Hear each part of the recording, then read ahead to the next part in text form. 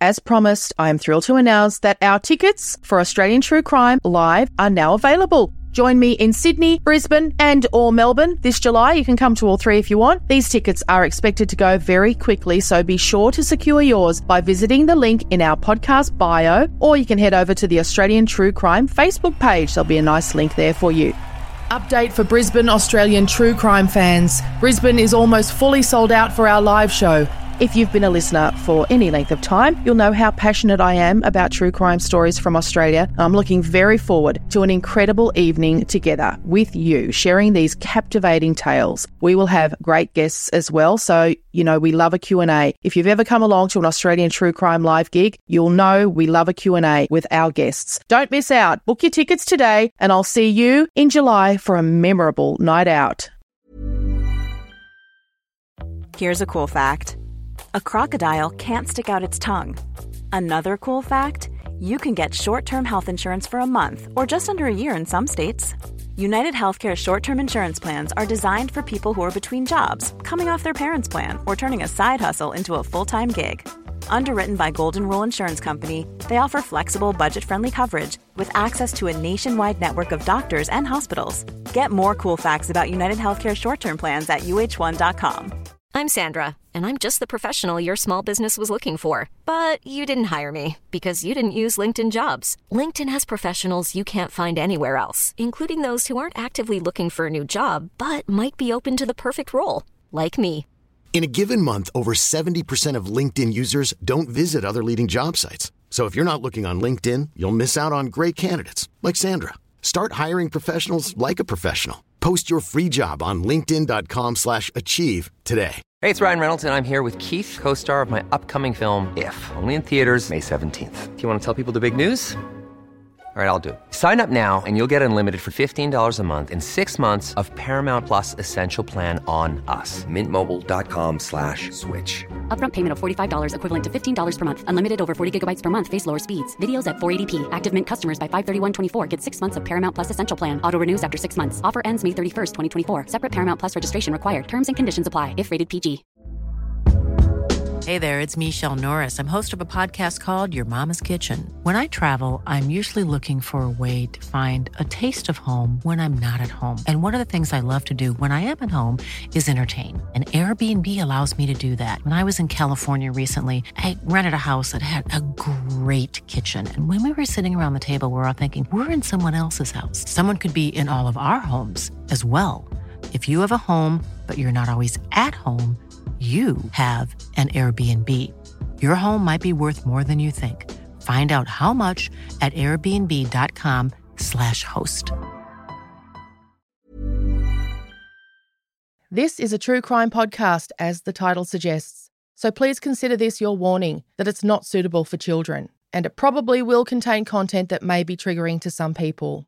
Also, it's an Australian true crime podcast, so Australian Aboriginal and Torres Strait Islander listeners should be aware it may contain the voices of deceased people. The producers of this podcast recognise the traditional owners of the land on which it's recorded. They pay respect to the Aboriginal elders past, present and those emerging. I'd just like to say today is a day of justice. It's a day of justice for those brave men of the SAS who stood up and told the truth about who Ben Roberts-Smith is. A war criminal, a bully and a liar. Today is a day of some small justice for the Afghan victims of Ben Roberts-Smith. I think it was a great call back in June 2018 to run that story. I think it will go down in the history of the news business as one of the great calls. That's Nick Mckenzie and Chris Masters speaking on the steps of the federal court last week. Just moments earlier, Justice Anthony Bozenko dismissed the defamation case brought against them and the news outlets that ran their stories about former SAS soldier Ben Roberts-Smith. The case was dismissed because Justice Bozenko found that the reporting of those journalists had established the truth of most of the accusations contained in their stories, including the most serious claims that Ben Roberts-Smith committed war crimes during his deployments in Afghanistan. It's just the latest skirmish in a war Robert Smith has been waging since 2016.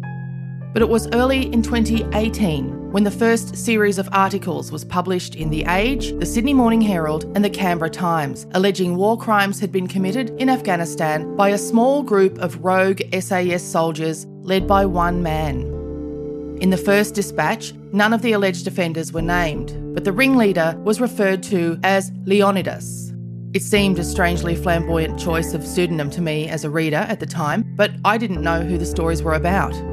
The thing is that lots of people around Australia did realise that the sensational stories in the newspapers were about Ben Roberts-Smith, who was by then quite a rich, famous and well-connected civilian. And he was working his way up the executive ranks of the media industry thanks to his close friendship with television and publishing tycoon Kerry Stokes. So when those journalists decided to run another series of stories about him in August of 2018, they made the decision to go ahead and name him. Ben Roberts-Smith responded by launching defamation proceedings against the 3 journalists and the media companies that own the publications in which the allegations appeared. His legal fees were being covered by his boss, Kerry Stokes, who was clearly just as emotionally invested in the fight. Stokes is a passionate supporter of the Australian Defence Force. In November of 2018, the Australian Federal Police launched an official investigation into allegations of war crimes committed by Australian soldiers in Afghanistan. The investigation into the conduct of Ben Roberts-Smith specifically was said at the time to be one of the most secretive in the nation and the most serious inquiry ever conducted by Australian police into alleged war crimes. We're now 5 years down the track from the beginning of that defamation trial, and the once invincible warrior is defeated. I don't know a lot about mythical battles, but watching Nick Mckenzie speak on the steps of the federal court last week, I couldn't help but think of David and Goliath. Nick was pale, shaken, and he looked like he wasn't quite sure if he was dreaming. Emily and I Zoomed with Nick yesterday. He's at home with COVID now, would you believe? But he rallied to reflect with us on the last 5 years. It's been absolutely exhausting. I've never felt so tired. And I think what would surprise me was after the case verdict came out, I was expecting more of a sense. I mean, there was sheer relief, but I thought there'd be a bit more like internal peace. But it wasn't the case. And I think it's just you've been in fight and flight mode for such a long time that you don't really know how to exit it. And so it's just about trying to calm down now. What keeps popping into my mind is, had we lost, just imagine the blowback. You know, we were going to make history one way or the other. There was every chance we'd make history as, you know, the most rotten journalists in the land. Thankfully, the truth won. But until the judge uttered those words, honestly, I was hyperventilating in court. And lots of things did go wrong. I mean, behind the scenes, the amount of near catastrophic misses was immense. I've just written a book, and I really go into lots of those behind-the-scenes ups and downs and some of the terrifying moments and some of the sheer relief moments as well. I'm glad you said you've written a book, because I was just about to say, you should write a book. You should, you know, and maybe that will help kind of exercise it all as well, get it out. I pre-ordered it, Nick. Oh, great. What's it called? It's called Crossing the Line, published by Hachette. I can tell you some of our key witnesses, the fight to get them into court was beyond belief.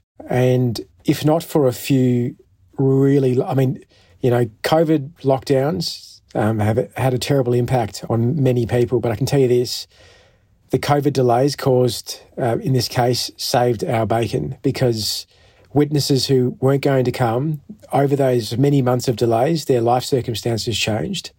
But even when they came, and our most important witness, I just still, to this day, the hairs on the back of my neck stick up thinking about it. Has he flown into the state? Yes, he's here. Okay, he's in Sydney from Perth. Is he in the court precinct? Yep, he's here. He's been driven up by the Defence Department through the underground car park. Yep, how's he feeling? Okay, looks okay. You see him walk into court, you know, for the first time, and I'm watching him. All our lawyers, you can tell how tense they are. There is not a sound in the court, and we don't know whether this guy is going to lie to protect Robert Smith, you know, his brother soldier. You know, these guys have been best mates. They've drunk together. They've fought together. Is he going to lie and destroy our case, or will he tell the truth? And yeah, it takes 40 minutes of testimony leading through the part of a key mission, when it finally gets to the key part of it. And as he starts to to tell the truth about how a man was kicked off a cliff. I mean, that was, I was covered in sweat, and it was the most electrifying moment of the entire court case. And the man who was kicked off the cliff, by this stage, you know a lot about this man. You know about his family. You know, he's a father, he's a husband, he's a brother. Well, first and foremost, and I was talking to a commando just the other day about this, you know, he said to me, I always try to remember that Afghans are humans. And it sounds like an odd thing to say, because of course they are. But, you know, war being what it is, soldiers become desensitised. And ultimately, I think as well, it's really hard for Australians. We live on the other side of the world. Afghanistan's a world away, to connect to someone who's died the most horrific and unjust death. But who are they? What is their story? And it's why it's why I went to Afghanistan, is to meet Ali Jan's family. And it's why I said his name outside court. His name was Ali Jan. He had a bunch of kids. He had a wife called Bibi. I met his kids, and I can tell you, I mean, they're just like my kids. They're running around giggling, and except they look a hell of a lot poorer, and they live vastly harder lives. And the other difference, of course, is they don't have a dad. So Ali Jan it wasn't like he was a Taliban who was taken prisoner and executed, that, which is, of course, wrong. You cannot execute any prisoners for obvious reasons. But he was just a civilian. He was a father who went into town to get some shoes for his daughter, get some flour, and he was going to go back to his house. And he was picked up in an SAS raid, wrong place, wrong time. He smiled at Ben Roberts-Smith at the wrong time after he was detained. And probably, why did he smile? Well, nobody knows, but he's a civilian. He's thinking, what the hell is going on here? And the questions that is being asked, are you Taliban? He's laughing because it's ridiculous. His hands are bound, he's handcuffed.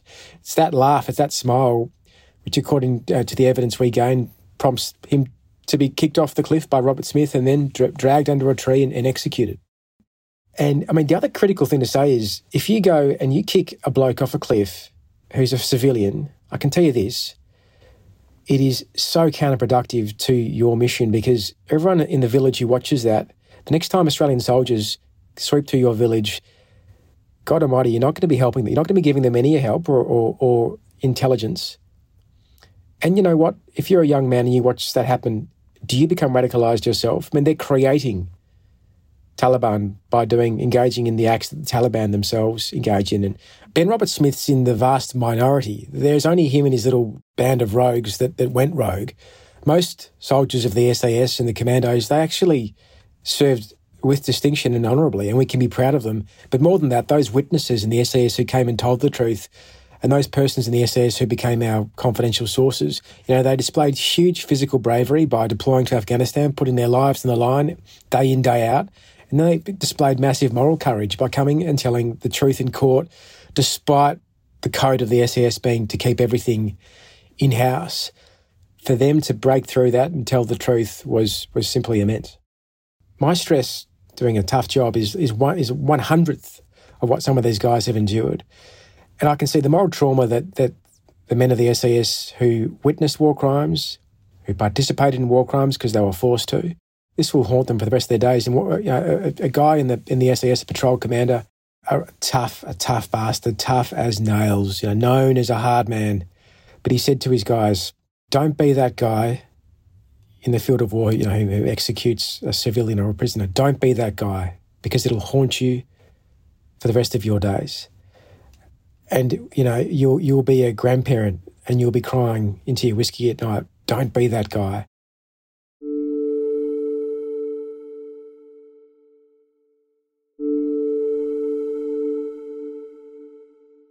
We'll be back with Nick Mckenzie after the break. And there is a link in the show notes to this episode to help you pre-order his book, Crossing the Line, the story of the fight to expose one of the greatest military scandals in Australian history. This is Paige, the co-host of Giggly Squad, and I want to tell you about a company that I've been loving, Olive & June. Olive & June gives you everything that you need for a salon-quality manicure in one box. And if you break it down, it really comes out to $2 a manicure, which is absolutely insane. It's also so easy to get salon-worthy nails at home with Olive & June. The difference between how your nails used to look when you did them yourself and now with the Mani system is a complete game changer. The best thing about Olive & June too is it's a quick dry. Dries in about 1 minute, lasts for 5 days, and full coverage in up to 1 to 2 coats. Visit oliveandjune.com/perfectmani20 for 20% off your first system. That's oliveandjune.com/perfectmani20 for 20% off your first system. Hiring for your small business? If you're not looking for professionals on LinkedIn, you're looking in the wrong place. That's like looking for your car keys in a fish tank. LinkedIn helps you hire professionals you can't find anywhere else, even those who aren't actively searching for a new job but might be open to the perfect role. In a given month, over 70% of LinkedIn users don't even visit other leading job sites. So start looking in the right place. With LinkedIn, you can hire professionals like a professional. Post your free job on linkedin.com/achieve today. Hey there, it's Michelle Norris. I'm host of a podcast called Your Mama's Kitchen. When I travel, I'm usually looking for a way to find a taste of home when I'm not at home. And one of the things I love to do when I am at home is entertain. And Airbnb allows me to do that. When I was in California recently, I rented a house that had a great kitchen. And when we were sitting around the table, we were all thinking, we're in someone else's house. Someone could be in all of our homes as well. If you have a home, but you're not always at home, you have an Airbnb. Your home might be worth more than you think. Find out how much at airbnb.com/host.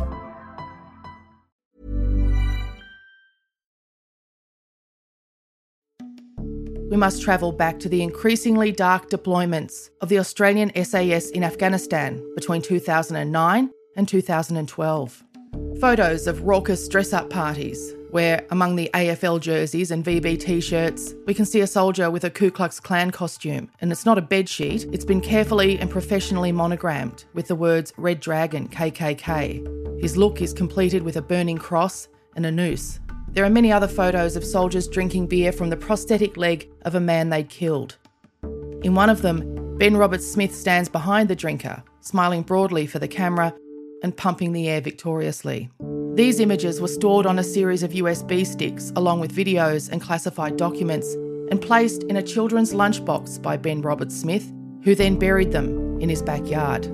He did that in 2016, 2 years before the stories written by Nick Mckenzie and Chris Masters were published. Why? Because that's when the Australian Defence Force secretly launched its own inquiry into allegations of war crimes in Afghanistan. That inquiry would become known as the Brereton Report, and the man leading it, Inspector General Paul Brereton, had ordered that the SAS soldiers who'd been based at Tarin Kowt, so instead, the lunchbox in the backyard. That's according to an affidavit filed as part of the defamation proceedings on behalf of Roberts-Smith's former wife, Emma Roberts. She went on to say that she and a friend subsequently dug up the aforementioned lunchbox and handed it and its contents over to investigators in 2020. If Roberts-Smith hadn't blooded young soldiers, we probably never would have found out about what had happened in Afghanistan under his watch, what he did, and we never would have won our case. And so just to explain what blooding is, it's getting a young soldier to get their first kill by executing a prisoner or civilian. And we came to realise what it was about making sure you had dirt on someone. All right, you're going to run with Roberts-Smith's patrol. It's a dirty patrol. We're going to get blood on your hands. And so you'll never, ever be able to rat on any of us. I actually find it pretty terrifying. The psychopathy of Ben Roberts-Smith. People in the military say that he's like the Lance Armstrong of the military. You know, a bloke who, having been caught lying, doubles down on his lies over and over and over again, whatever the human cost. And the human wreckage he leaves in his wake. But as dark as this story is, I want to keep saying this, is, I think there has been redemption because soldiers confronted that darkness and they told the truth. And they said, this is not what it is to be an Australian. It's not what it is to be in the SAS. And no matter how rich and powerful and well-backed Ben Roberts-Smith is, and no matter the threats he's sending to me and my family, I will stand up and tell the truth because that's the way to restore the honour of the regiment. The PTSD that you'll now live with, what sort of insight has this process, the reporting of it, the men that you've gotten to know and their partners, the men and women, the families you've gotten to know both here and in Afghanistan, and now the process that you've been through, what sort of insight has it given you? Oh, Jess, as you asked that, I could actually feel like myself get very emotional. None of my experience is anywhere near the trauma suffered by those who've served and gone to war and then had to deal with this back in court. The other person to acknowledge, listen, all the witnesses copped it. The cross-examination's a horrible place to be. They all copped it. A person called Person 17, a victim of domestic violence. Now, a core part of her allegation, what we reported, that she was punched, was not found to be true according to the evidence given to the court. It didn't reach the evidential standard, but it was found to be contextually true. So Robert Smith's case that it wasn't true was thrown out. The judge, however, also found that Person 17 was subject to coercive, controlling, intimidating and appalling behaviour by Robert Smith. Threats, violent threats, burn down your house sort of threats. She withstood absolute barrage in the box, Person 17, with courage. And that's to be remembered as well. Ben Robert Smith's ex-wife took the box and was absolutely hammered and withstood it with grace and courage. Now, in the feedback I've got after the stories, the war crimes dominated the case.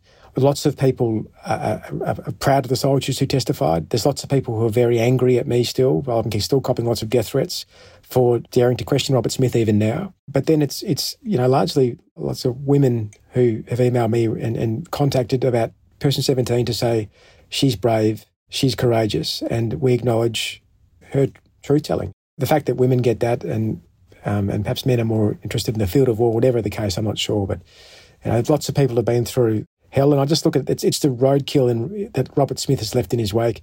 Never has one man caused so much destruction in Afghanistan, in Australia, and all because he wanted to be the man, wanted to be the biggest, baddest, most famous, wealthiest soldier and business person. Let's not forget he was working for Seven West Media as a senior executive going around. Yeah. And he almost made it. He almost pulled it off. Look, the interesting part is this was a defamation case. We have to remember that. It wasn't a criminal case. Why did he bring this case about? I mean, it was always going to bring out all of these accusations and just publicise them. So I've never understood why this case ever happened, really. Do you think that he thought if he could win this case, it would make criminal prosecution less likely? The question you ask is like one of the questions. Like, I still ask myself the same thing every day. Had he not sued us, our stories about him would have been a footnote that no one would have ever remembered. And, in writing the book about him, I did a lot of research, spoke to a lot of people very close to him and tried to, what possesses a man when they know they've committed shocking executions to go to court. It's like the most insane poker play you could imagine, the biggest bluff. Someone who's observed Robert Smith really closely, the two comments, and I tease out both of them as I sort of draw the character profile of him in the book. Number one, it's a simple thing. They said, Robert Smith's always been a winner. Son of a Supreme Court judge, best private schools, joins the SAS, receives the Victoria Cross, Medal for Gallantry, becomes a national icon, becomes extremely wealthy, has the backing of Kerry Stokes. No one had ever said no to him. So the idea that a couple of, shitbag journos would dare challenge him and then the court system was not going to hold him to account. He was Ben Robert Smith. So this idea that he was above reproach, always a winner, and then what does that sort of point to is this idea of narcissism. The other critical thing I learnt that he said, and this is well back, I'm going to be famous or infamous. And it was as if he didn't mind being either. And again, this is narcissism. This is someone who wants to be spoken about almost regardless of what's being said.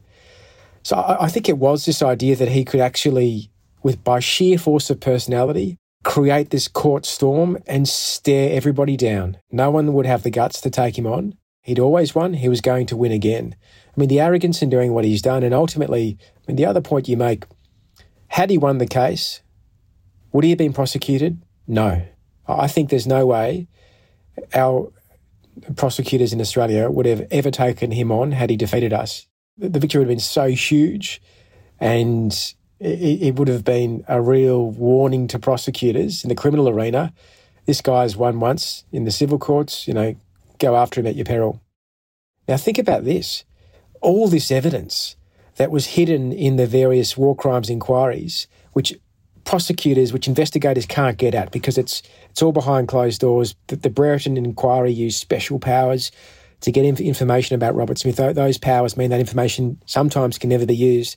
Robert Smith forced it all into court, on the public record, on oath.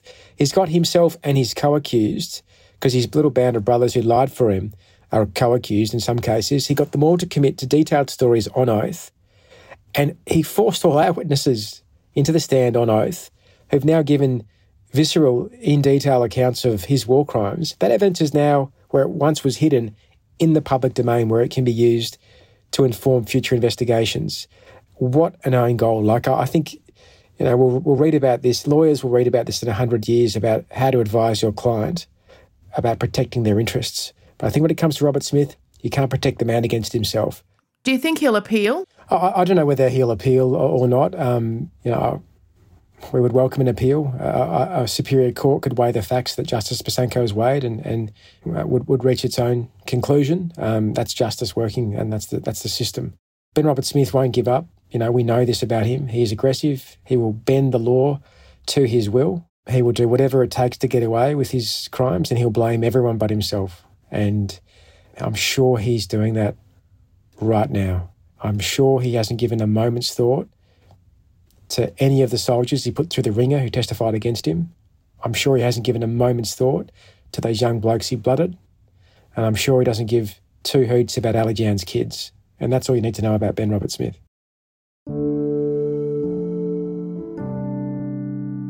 Thank you to our guest today, journalist Nick Mckenzie. And don't forget to check out the show notes to this episode and our social media to pre-order your copy of his book, Crossing the Line, the story of the fight to expose one of the greatest military scandals in Australian history. If you need support after listening to this podcast, you can call Lifeline on 13 11 14 or contact 1800-RESPECT on 1800 737 732 or 1800respect.org.au. Indigenous Australians can contact 13 Yarn on 13 92 76 or 13yarn.org.au. Thank you for downloading this episode of Australian True Crime. We'll be back next week.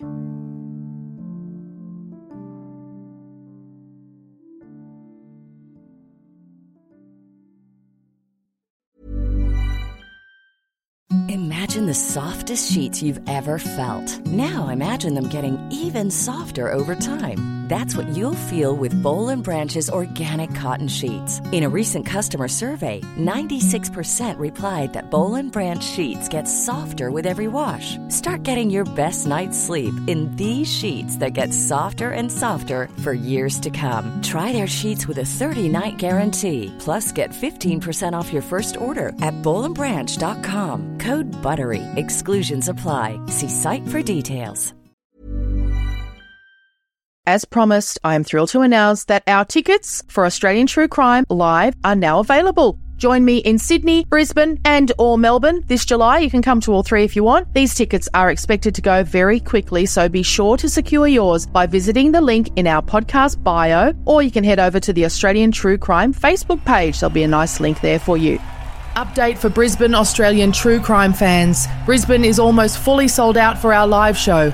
If you've been a listener for any length of time, you'll know how passionate I am about true crime stories from Australia. I'm looking very forward to an incredible evening together with you, sharing these captivating tales. We will have great guests as well, so we love a Q&A. If you've ever come along to an Australian True Crime Live gig, you'll know we love a Q&A with our guests. Don't miss out. Book your tickets today, and I'll see you in July for a memorable night out.